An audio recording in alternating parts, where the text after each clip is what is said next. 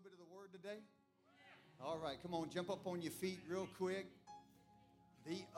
Boy, I feel something. I feel good today. Let me just say that first. I feel really, I'm trying to convince you that I feel really good today. I feel really good today. I've been in this vein talking about modern day heroes. We spent the last 3 or 4 weeks in that vein right there. And so when I'm in that vein, I just keep leaning into it all week, and I just keep praying, and just whatever God's saying, I just begin to work it. I just begin to study. I prepare. I do all that I can do while I'm in those veins, and then we get to Saturday. Of course, we had the Harvest Academy graduation, and my spirit was not settled, and I just couldn't. And the way God works with me, I know He works with everybody differently, but the way God works with me, when He's not breathing on something, I know I can't go there. When I don't feel God breathing on it, then I just can't go there. And so I'm just like wrestling all day. Yesterday, I get home about noon after the graduation, and I'm just wrestling in my heart, praying and seeking the Lord. Lord, what are you trying to say? Because everything that I have been studying, everything that I have been preparing for was like dead on the inside of me. And I know that's a sign that God doesn't want me to go in that direction. And so I just keep working and just keep pressing in. And late last night, probably around 11 o'clock, I think the heavens that were like brass over my life opened up.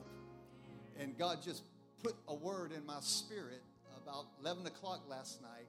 And then I woke up this morning, and that word was just alive on the inside of me. And so this, I know we got to be quick today because we got baptism. And so I'm going to be really quick, if you can listen quick.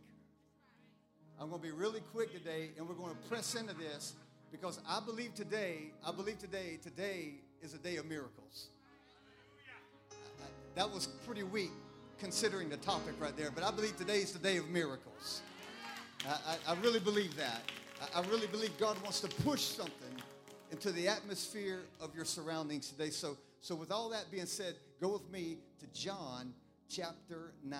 John chapter 9, and I'm changing it up. I told Karen a while ago, my wife, I said, I typed out everything as fast as I could this morning. And if anybody knows me really well, I'm not a fast typer. I like peck at it. But I did it as fast as I could because it's like God was working on me today. And I believe I can get this into the atmosphere of your dwelling. And we're going to see something significant take place right before baptism. Okay, I got 3 good amens. The rest of y'all are still in a coma. Going to believe God for healing over your life. All right, John chapter 9. John chapter 9, verse number 1. And he, meaning Jesus, passed by, and he saw a blind man from birth. And his disciples asked him, Rabbi, who sinned, this man or his parents, that he would be born blind? And Jesus answered, it was neither that this man sinned nor his parents, but it was so that the works of God might be displayed in him. And we must work the works of him who sent me as long as it is day. Night is coming when no one can work. While I'm in the world, I am the light of the world. Verse number 6. And when he had said this, he spat on the ground and made clay of the spittle, and he applied the clay to his eyes. And he said to him, go wash in the pool of Siloam, which is translated sent. So he went away, and he washed, and he came back seeing. Therefore the neighbors and those who previously saw him as a beggar were saying, is this not the one who used to sit and beg? And others were saying, this is he. Still others were saying, no, but he is like him. And he kept saying, hey, I'm the one. That's me. This is it. I'm the man. So they were answering, or they were saying to him, how then were your eyes opened? And he answered, the man who is called Jesus made some clay and anointed my eyes. I won't put it this way. He made some clay and he anointed my issues. He anointed my issues. And he said to me, go to Siloam and wash. And I went and I washed and I received my sight. Now I want to draw your attention back to verse number 6 because this is where I got hung up today. When he said this, he spat on the ground and he made the clay of the spittle and he applied the clay or the mud, one translation says the mud, to his eyes. This is what I want to talk to you about for a few minutes. Messy miracles. Messy miracles. Sometimes your miracle is hidden in the mess. Sometimes if you can just look into the mess and realize it ain't all that messy, wrapped up in that mess is a miracle from God. Come on, push on about 3 people and tell them, I'm about to get a miracle up in here today. Come on, just tell them, I'm about to get a miracle. Come on, I need you to find somebody and say, I'm for real about to get a miracle up in here today. I'm going to get a miracle up in here today. I may look messy, but I'm going to get a miracle out of this mess. Amen and amen. Let me just pray. Father, we just release the power and the anointing of the Holy Spirit. Lord, I thank you today that you're the preacher, you're the teacher, you're the communicator, you're the revelator. Yes, Lord. Lord, we thank you for what you're going to do in people's lives. Lord, we thank you for miracles that are going to flow freely and unhindered in this house today. Lord, no matter what issue anybody may have in this building today, there's miracles that are flowing in their direction. So, Father, we give you all the praise and the glory and the honor now. In Jesus' name I pray. And everybody together said amen and amen and amen and amen. God bless you this morning. You can be seated in the name of the Lord. Let me just begin by going down this quick track right here just to get us to where we need to be today. Every generation carries with it a specific purpose and a divine call.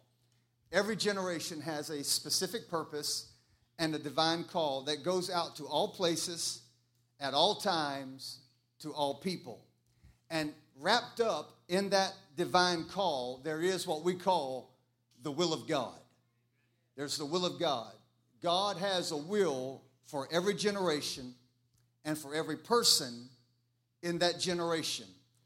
In every divine call, you have the will of God for that generation and every person that's living in that generation. There is a divine purpose for every person in that generation. In other words, you were born at the right time. Yes, you were. You were born at the right place. You were born in the right skin color.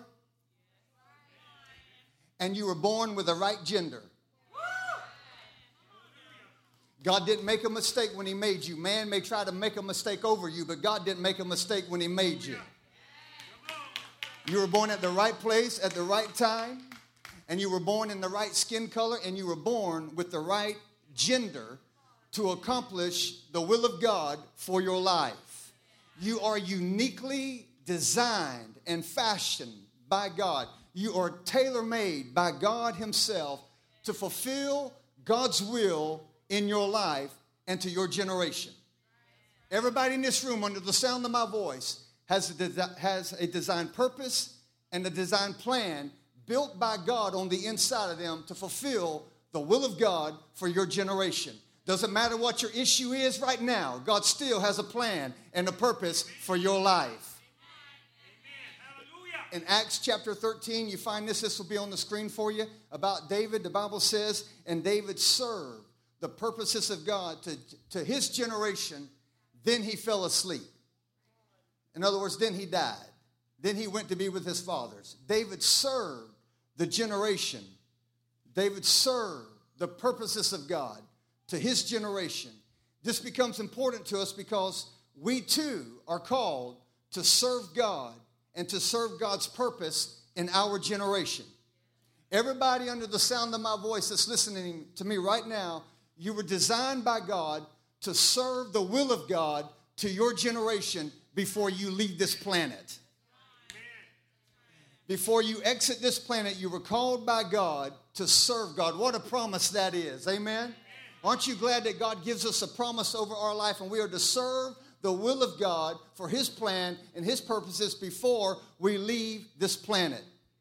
The enemy may have access to your life, but he don't have access over your life.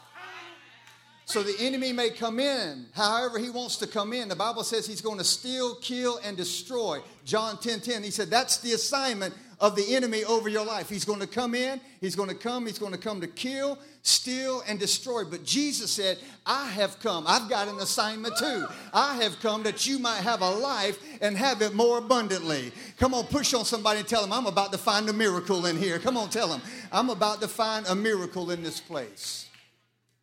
So that means when we understand that we are called to provide. I'm just working a little bit of foundation, then we're going to get with it. We are called to provide this ongoing, sustainable movement of God in our generation. That's what we're called to do. We're called to provide to our generation the movements of God, meaning that we should have, moving through our life, this ongoing, unbroken chain of the anointing of the Holy Spirit working through our life and touching a generation that's around us. And that power should be moving from generation to generation. In fact, the Bible says it best, one generation shall praise thy works to the next generation. In other words, there ought to be a generation that was before us that showed us how to do it, and there ought to be a generation that's coming behind us that we show how to do it. There ought to be some people alive right now that knows how to take the works of God and push it down into the next generation and say, this is how we got here. Look what the Lord has done. Has not God been good to us? So every generation now, about to get to where I'm going, every generation has this flow of faith. Every generation has this power. Every generation should have this prayer life. That got really quiet. Well, we're shouting on power and faith, but when we get to prayer, it's like, Every generation should have a prayer life. Every generation should be a witness of the Holy Spirit. And this is just my take on it because I believe Jesus lived under an open heaven. Jesus was an atmosphere. Jesus was a climate that moved in the earth. And everywhere Jesus went, miracles, signs, and wonders began to happen. I just believe that that's the way we ought to be living. Huh? So I believe that as Jesus was, so are we. So I believe we ought to be a generation in revival. Come on, talk to me up in here. I believe we ought to be a generation where there's healing, where there's deliverance, where there's breakthrough, where there's signs, where there's wonders, where there's the outpouring of the Holy Spirit, where we begin to defy the things that the enemy thought that he could hold us up with, but God steps in the middle of it because he's anointed our issue with something more powerful than what the enemy could put on us. So miracles can happen. Now this is how I wrote it down. This will be on the screen for you. So what God has done and what God is doing is always bigger than any one generation. Amen. What God has done and what God is doing, it's always bigger than any one generation. So I'm putting it in the context of this because I want to frame what I want to say to you so we can release miracles over your life. Faith then is not built on what we have done, but it's built on what God has done. And it's built on what God has said. Therefore, all of faith is built on the concept of a promise.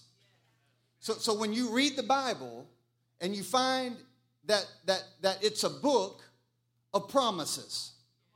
And when you read the Bible, you find out how faithful God is to his promises. In fact, Deuteronomy 7:9 says that he is a covenant-keeping God. God is faithful. He's faithful to keep his covenant. He's faithful to keep his promises over your life because he's a covenant-keeping God. So when you read the Bible is a book of promises. I like to say it this way. It's a book of seeds. The Bible is a bag of seeds. And every seed has within itself its own power to its own fulfillment.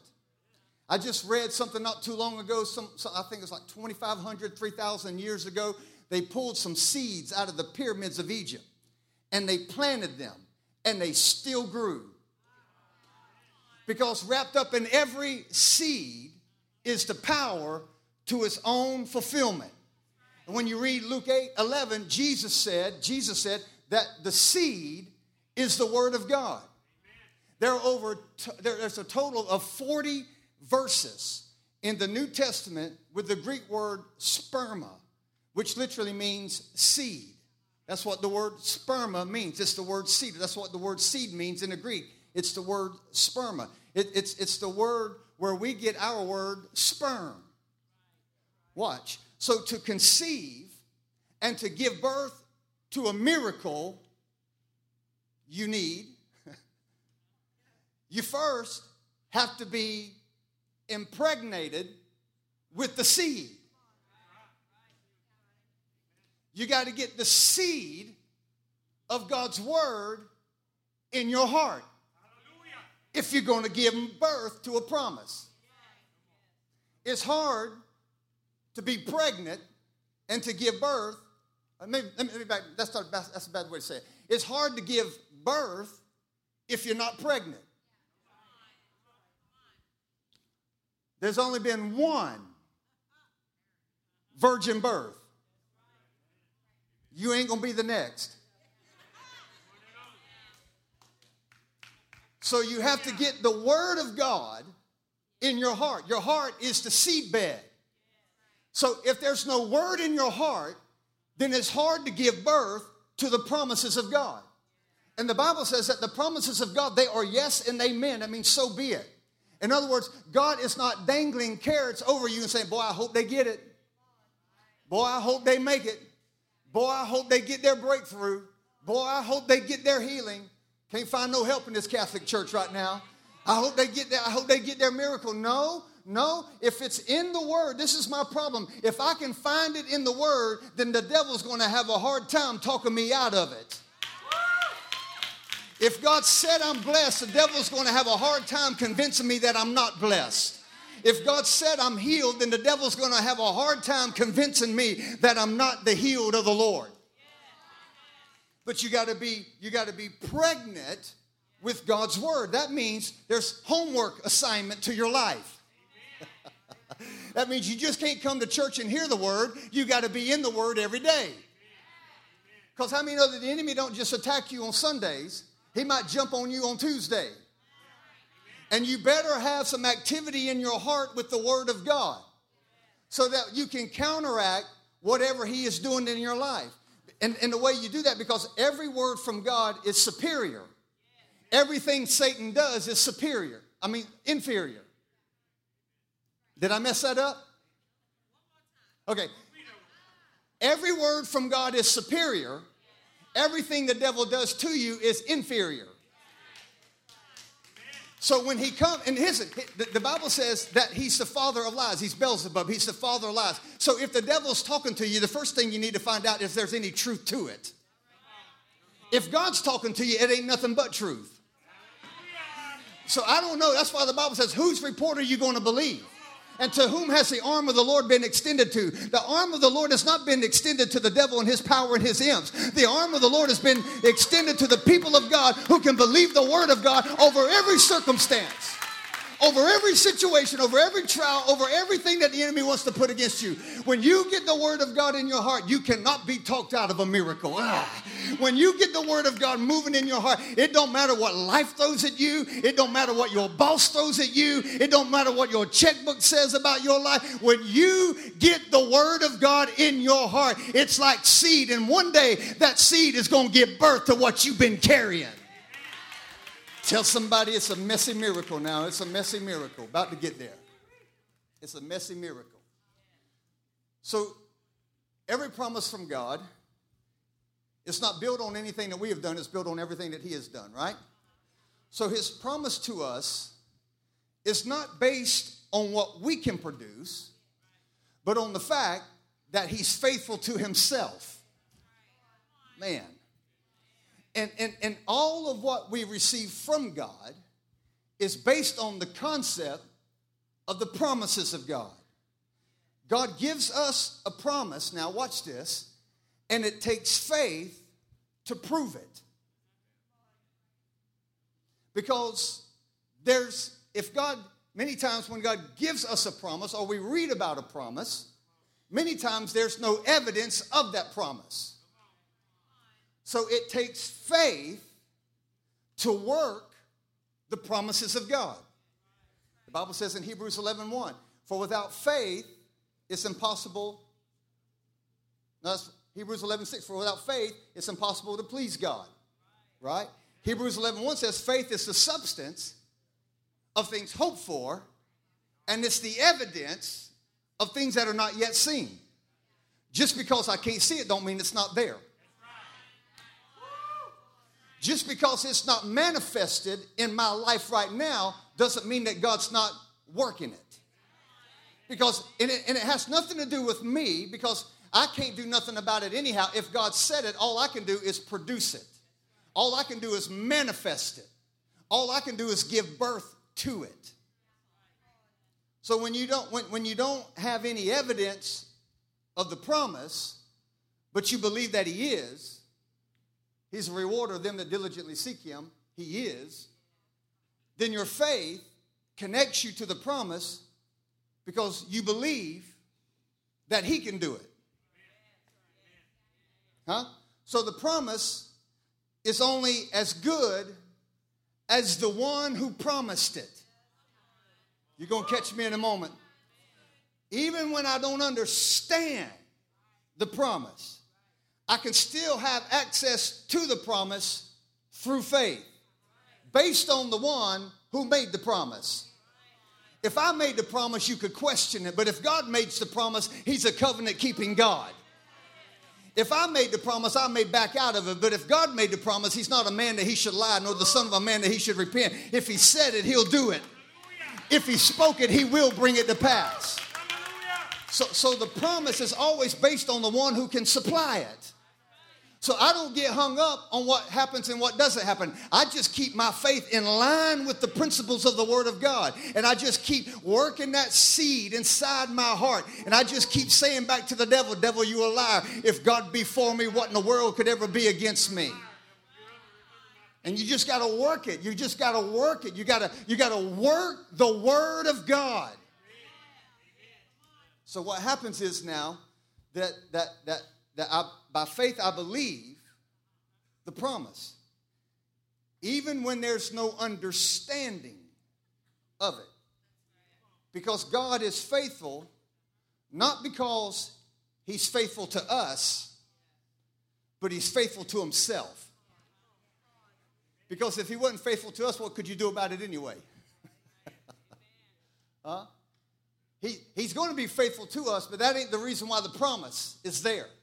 The promise is there because God's going to be faithful to himself. Look at this scripture in Hebrews chapter 6, verse number 13.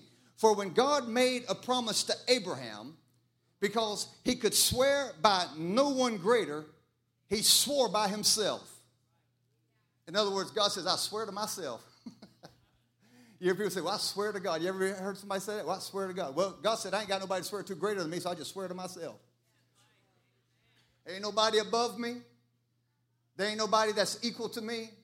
So I'm going to make this promise to Abraham based on me swearing to myself. So he swore to himself, saying, surely blessing, I will bless you, and multiplying, I will multiply you. Now, all Abraham had to do to manifest that word was to believe it. And then to work it. So he's kicking out babies at 100 years old, and his wife Sarah's 90. Glory to God. I saw all the women just take a breath. Can you imagine? Some of you act like y'all can't imagine it.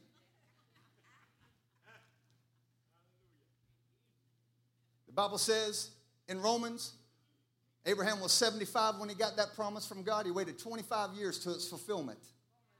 The Bible says, and he did not waver in unbelief, but he kept giving glory to God because he knew who promised was faithful to complete it. Whew. So how do you manifest a miracle when it's not happening? You just keep giving glory to God. You just keep reminding God of what he said. I didn't make the promise. I can't perform the promise, but God can do it. So all I got to do is stay in agreement with the sperma, the seed, the word that's been implanted into my heart, and I just stay in agreement with it. 1 Kings 8:56, these scriptures you can write down if you want to, says there has not failed one word of his good, all of his good promises. 2 Peter 3:9 says the Lord is not slack concerning his promises, as some count slackness. Luke 24:49 says, behold, I send the promise. This is Jesus talking, the promise of my Father upon you, but tarry in Jerusalem until you've been endued with some power from on high.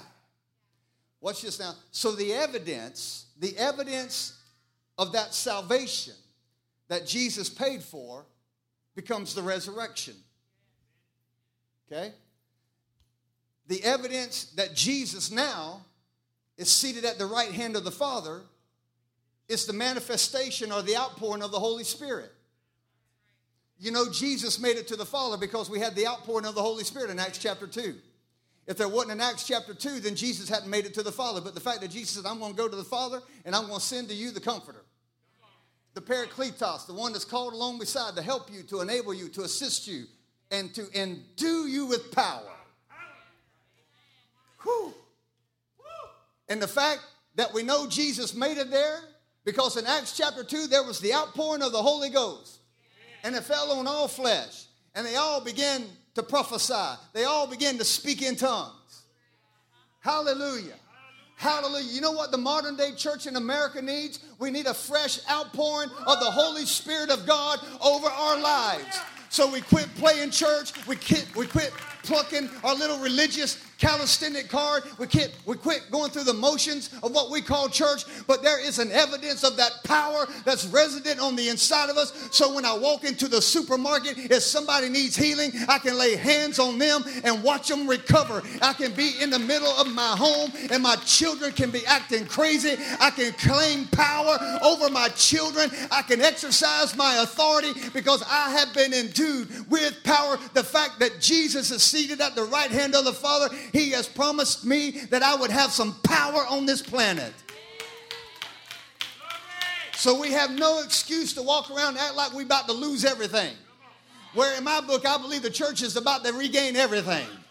I believe the church is on a comeback mission. I believe the enemy is shaking. That's why all the disruption is going on in the planet. Hell knows. In fact, Revelation says the devil knows that his time is short. He knows it. That's why the church has to begin to rise and understand that this was for us. So there's the coming and the moving of the Spirit. The coming and the outpouring of the Holy Spirit. Watch this, which was not the idea of man. It was not the imagination of preachers. But it was the plan of God that his Spirit would be poured out on all flesh. To validate his promises. Acts 2:39 says, this promise is to you and to your children and to all those who are far off, as many as the Lord thy God would call. So I'm trying to tell you, that's what I'm saying. This is a generational God. If you think the move of God's going to die in me, you're missing it somewhere. Because I'm not going to let the move of God die in me. I'm going to make sure the next generation has some power. The next generation understands there's a prayer, there's an anointing, there's an increase of signs and wonders. Got to make sure that the next generation don't have to wonder what miracles are. Hallelujah. So let me just get to where I'm going here because we're out of time, really, really out of time. How fast can y'all get baptized? Can we fit everybody at one time? We call it a mass baptism. It's interesting to me that when you study or you just look at the nature of God, you find out that God is immutable. He's immutable, meaning he doesn't change. Hebrews 13:8 says he's the same yesterday, today, and forevermore. Here's the way I like to say it. God is consistently consistent. Consistently consistent. If he was a way maker, then he is a way maker. And he will be a way maker. God not only is immutable, watch this, but he's unpredictable. He's immutable, meaning he changes not, but he's also unpredictable. And even though you can't find any inconsistencies with his character and his nature, there's always unpredictability in his activity. Always unpredictability in his activity. Meaning, God will do a thing in another way just to let you know you can't put him in a box.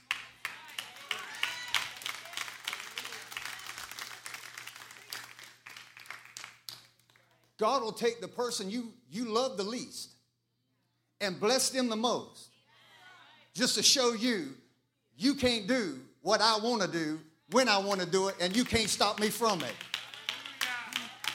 That's why David said, why does the heathen rage? Why are they so blessed all the time? God's just letting you know that when I do a thing not because of anything you could do to help me or stop me. I do it because I'm a covenant-keeping God to myself.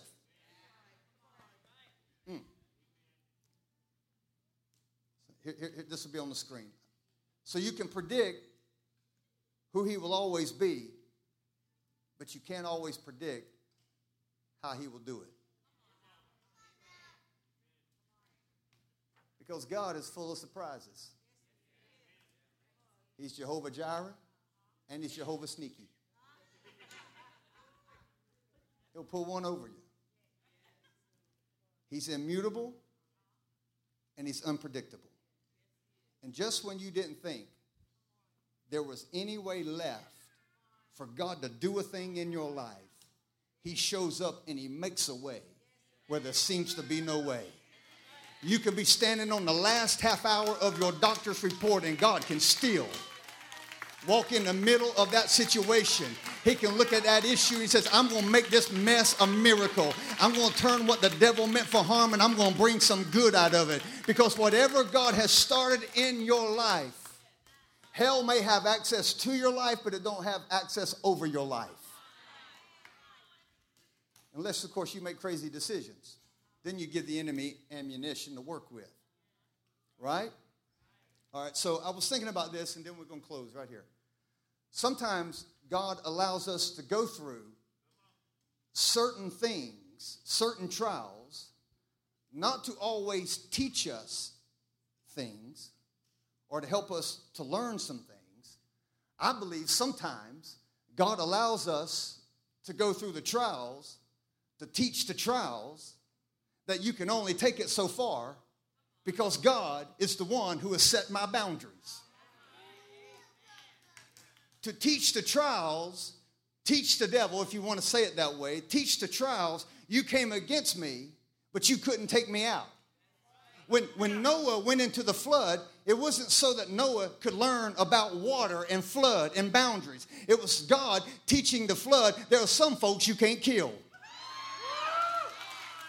When the Hebrew boys went into the fiery furnace, it wouldn't teach them about the elements of fire. It was speaking back to the fire. There are some people you can't burn. There are just some people you can't get the upper hand on. When Daniel went into the lions, then it wouldn't teach them about lions and how they activate and how they learn how to feed. He was letting the lions know there's some people you can't devour. You can throw them in the middle of a lion's den, and they're going to come out better than they were when they went in it. Because God knows how to put a lockjaw on a hungry den of lions. Joseph, when he went into the prison, it wasn't God trying to teach him how prison life was. He was letting the prison know there's some people you can't hold down. There's some people that the further you push them down, the higher they pop back up. There's some people that has a plan. There's some people that's got a purpose. There's some people that has a heart that's been impregnated with the Word of God, and it don't matter what you do to them, they spring right back and they begin to put it right back into the enemy's camp. Push on somebody and tell them it might be messy, but there's a miracle in there. It might be messy, but there's a miracle in there. Yes, there is. Yes, there is. Hallelujah.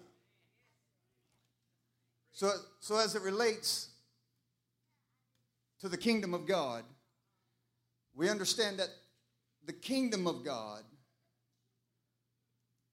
in essence, the kingdom of God is a kingdom of faith. Therefore, our approach to God comes through faith. It's impossible to please God without faith. In fact, the Bible says anything that you do not in faith is a sin. So our lifestyle is not faith on Sundays and worried about how we're going to fall apart the rest of the week. See, if you're worrying, it's evidence that you believe something inferior.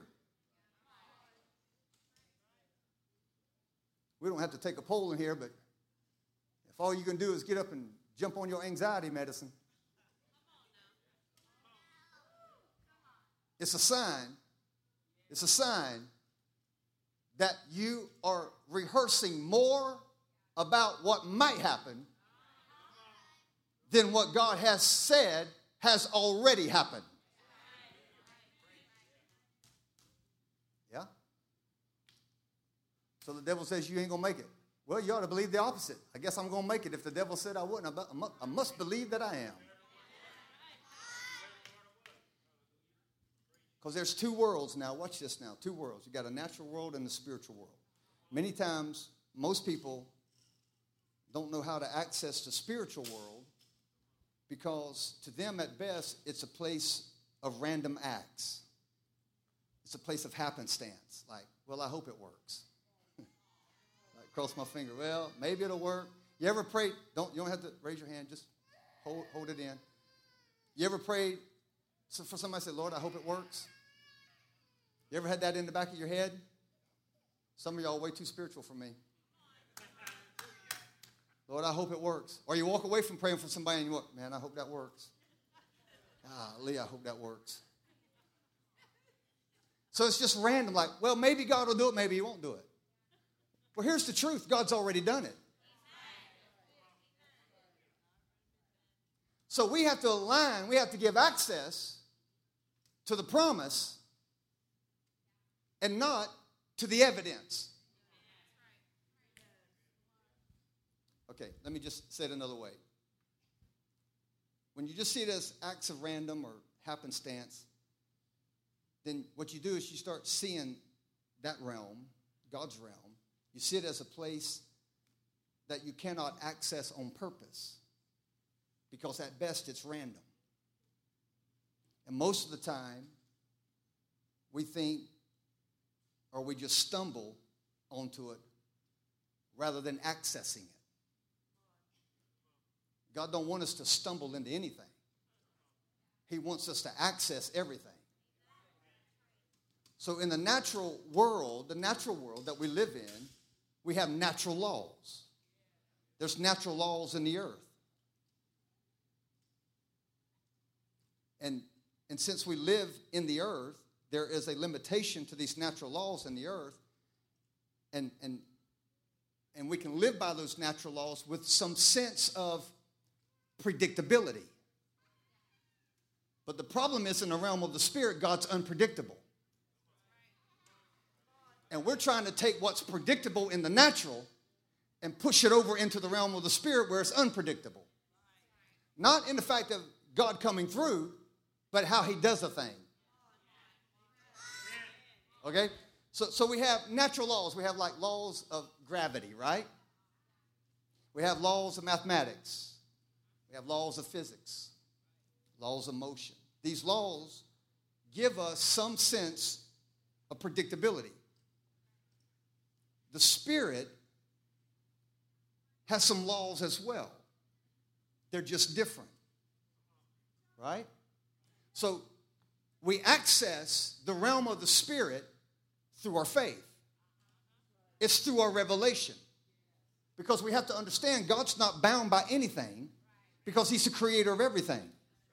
So God cannot be bound by anything even though we have limitations around us. God can put you on a planet bound by gravity, but he's not bound by the gravity he created. You're going to catch me. God is not bound by time. He's not bound by daytime, nighttime, or any time. God's not bound by the boundaries that have been set in place in the physical world. He's not bound by time because he lives outside of time. And he created you in time, and he created you on time, and then he gave you a lifetime. Then he reached back into that lifetime, pulled redemption out of you for all time. You're going to catch me. You're going to catch me. So what I'm trying to say is because there are laws in the universe that work against us or even for us at times, we regulate the realm of the Spirit to what we know in the natural.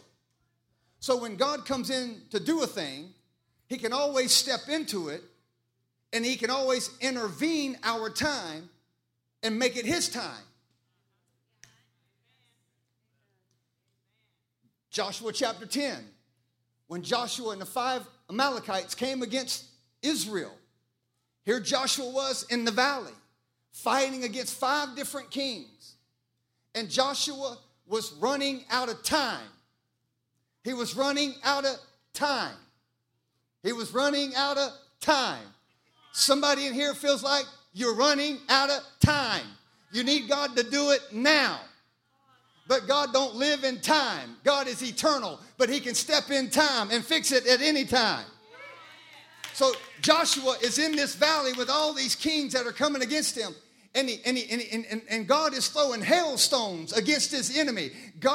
Joshua thought, I'll just fight them with a sword. And that's all right, Joshua. You do what you can do, but I'm going to do what you can't do. I'm going to rain hailstorms down from above, and I'm going to bust them upside the head. And if that's not enough, Joshua, here it is, Joshua. Here's Joshua's prayer. He said, Lord, all of our enemies are not dead yet, and we're about to run out of time.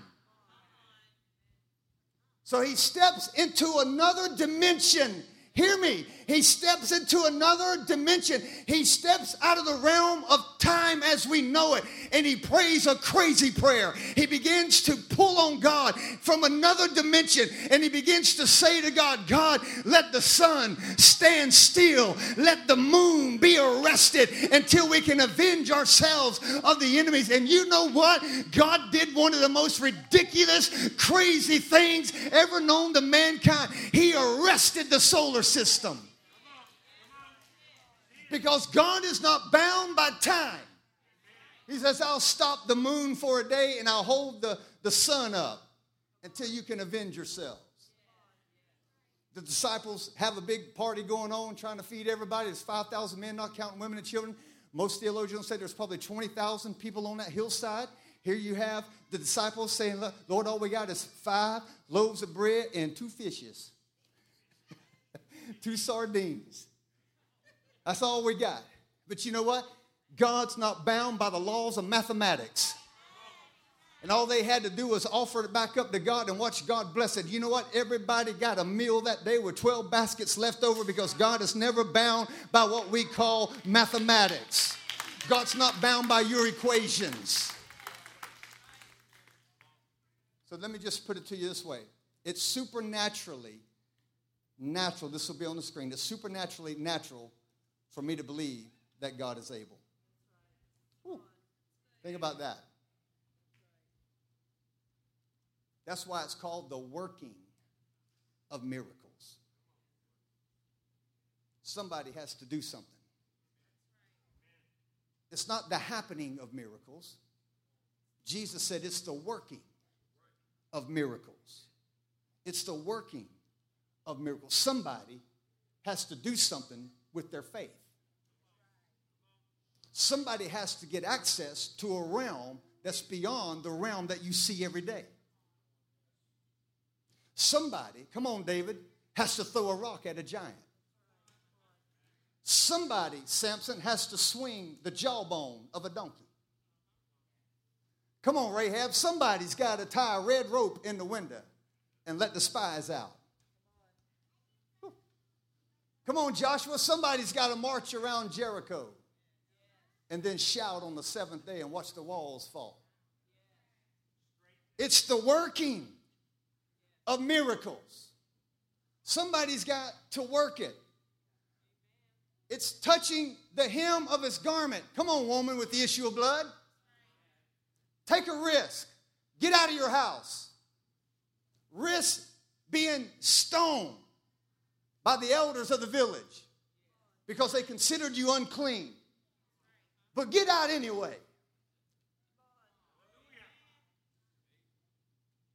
Somebody has to get out of the boat, walk on some water. Somebody has to go wash in the pool of Siloam. Let me give you this right here. The lie of the enemy, this will be on the screen. The lie of the enemy is that he keeps telling the church that we have to sit around and wait until something happens, when we have the power to access a realm where it's already happened. Quit waiting on God to do something and start working that word. That's why right here, New Harvest Church, we believe this. There's a handful of us have been here from the very beginning. I refuse to have a normal service. I refuse to walk up in here with a canned sermon. I've been pastoring now full-time, Karen, I have here for 20 years. I've never preached a sermon that was canned. Never preached a canned sermon. Every sermon that I have preached was birthed out of the heavens in my own heart. Because I don't believe there's no such thing as a down day.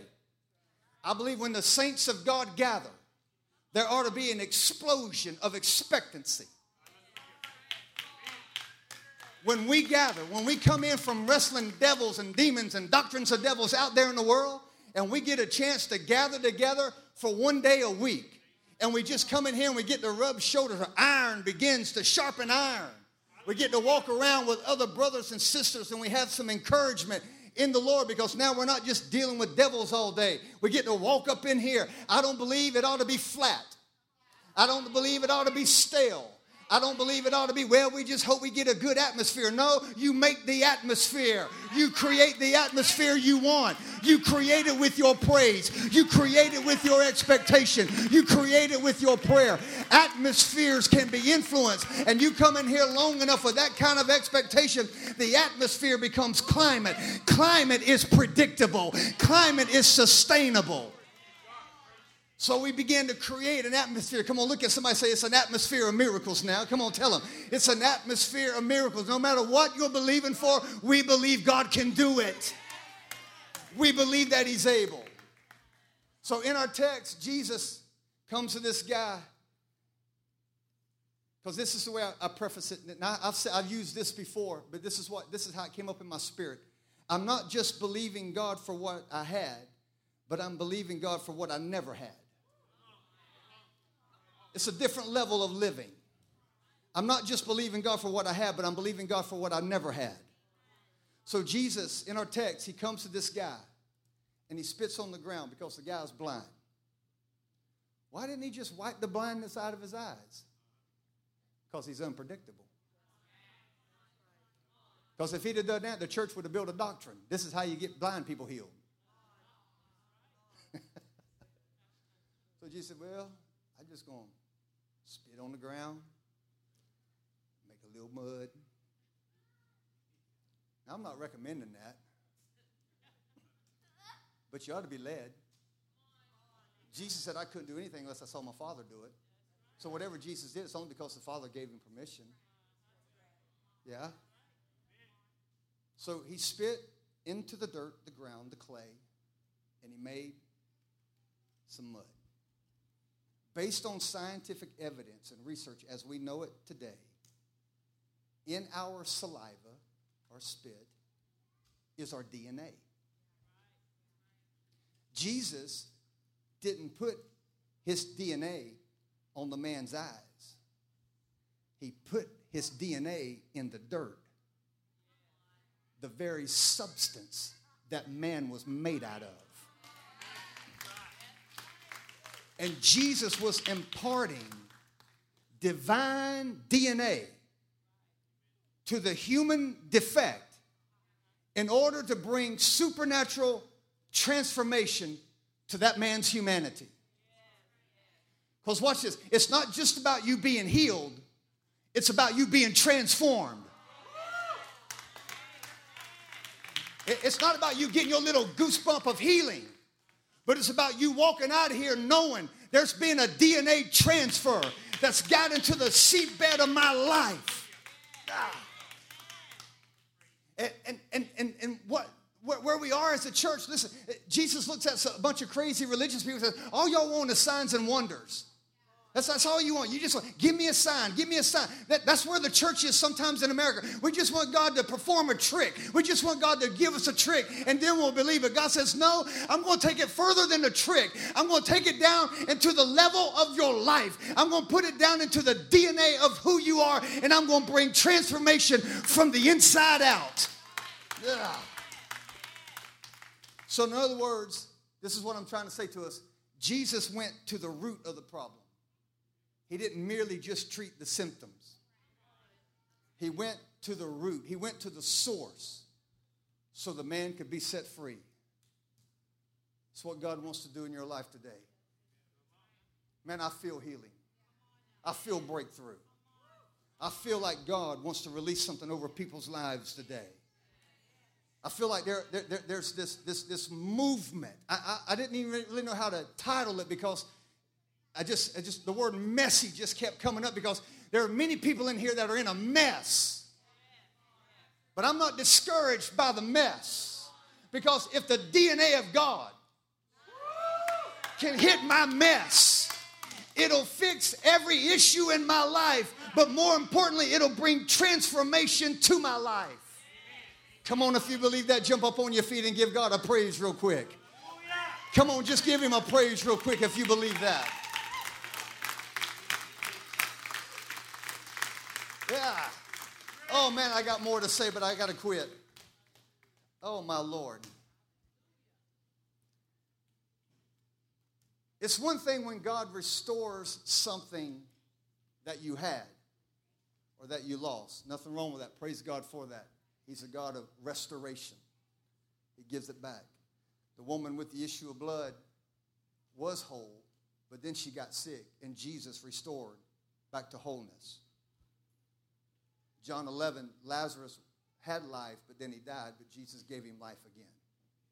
He restored it. Luke 7, the widow's son had life, but he died, but Jesus brought him back to life. The woman in the temple was bent over with a spirit of infirmity for 18 years. And at one point, she walked straight up, but now she's been stricken. And Jesus restored back her life, back to what she had. Praise God, and God can bring restoration to your life.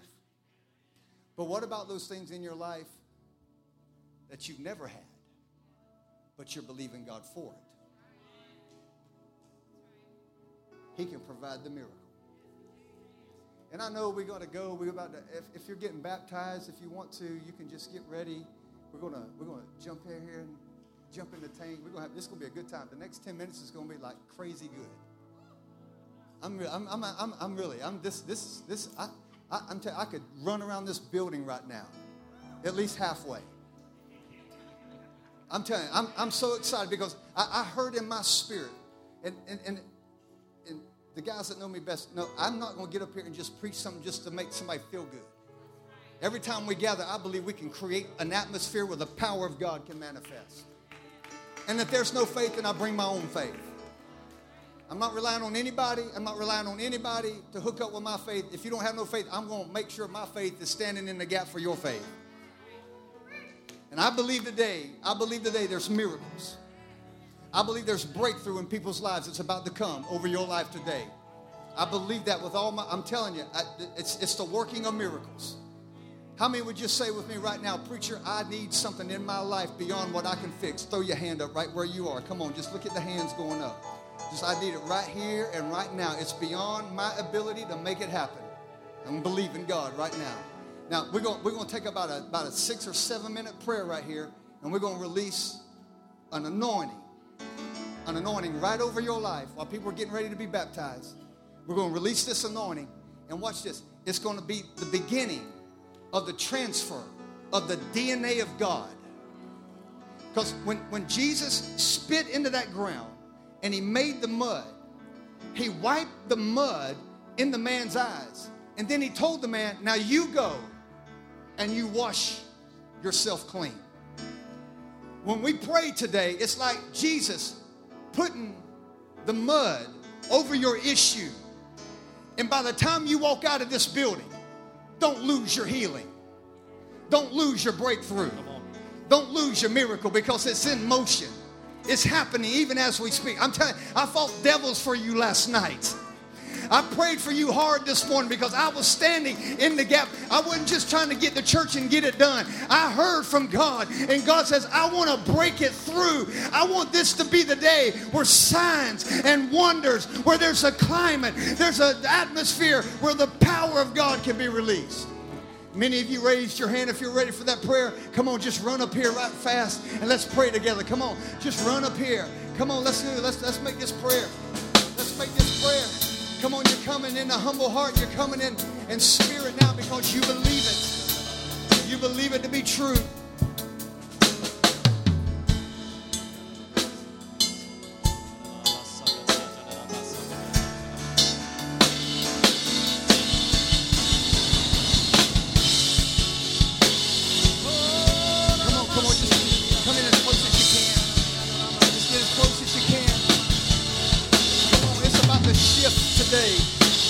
It's about to shift today. It don't matter what level it is. Doesn't matter what issue it is. God can turn it. God can turn it. Come on, just lift your hands right where you are. The anointing. The anointing. The anointing breaks the yoke. The anointing breaks the issue. The man said, he anointed my eyes. He anointed my issue. And I walked away and I could see again. My issue became healed. My problem was fixed. In the name of Jesus. In the name of Jesus. Now I need some of you out there that's already fixed. You got some prayer in you. Run up here behind somebody and put your hands on them. Come on, let's pray. Let's agree. Not today, enemy. Not today, devil. Not today. I don't believe your lies. I don't believe your lies. I believe the word of the Lord. I believe the goodness of God. I believe that God has a plan. I believe that God has started something in my heart. He started something in my life. It's the release of miracles. It's beyond my control. It's beyond my power. But I'm going to work my faith. I'm going to work my faith. I'm going to work my faith until every report gets turned. Until every situation gets loose. Till every problem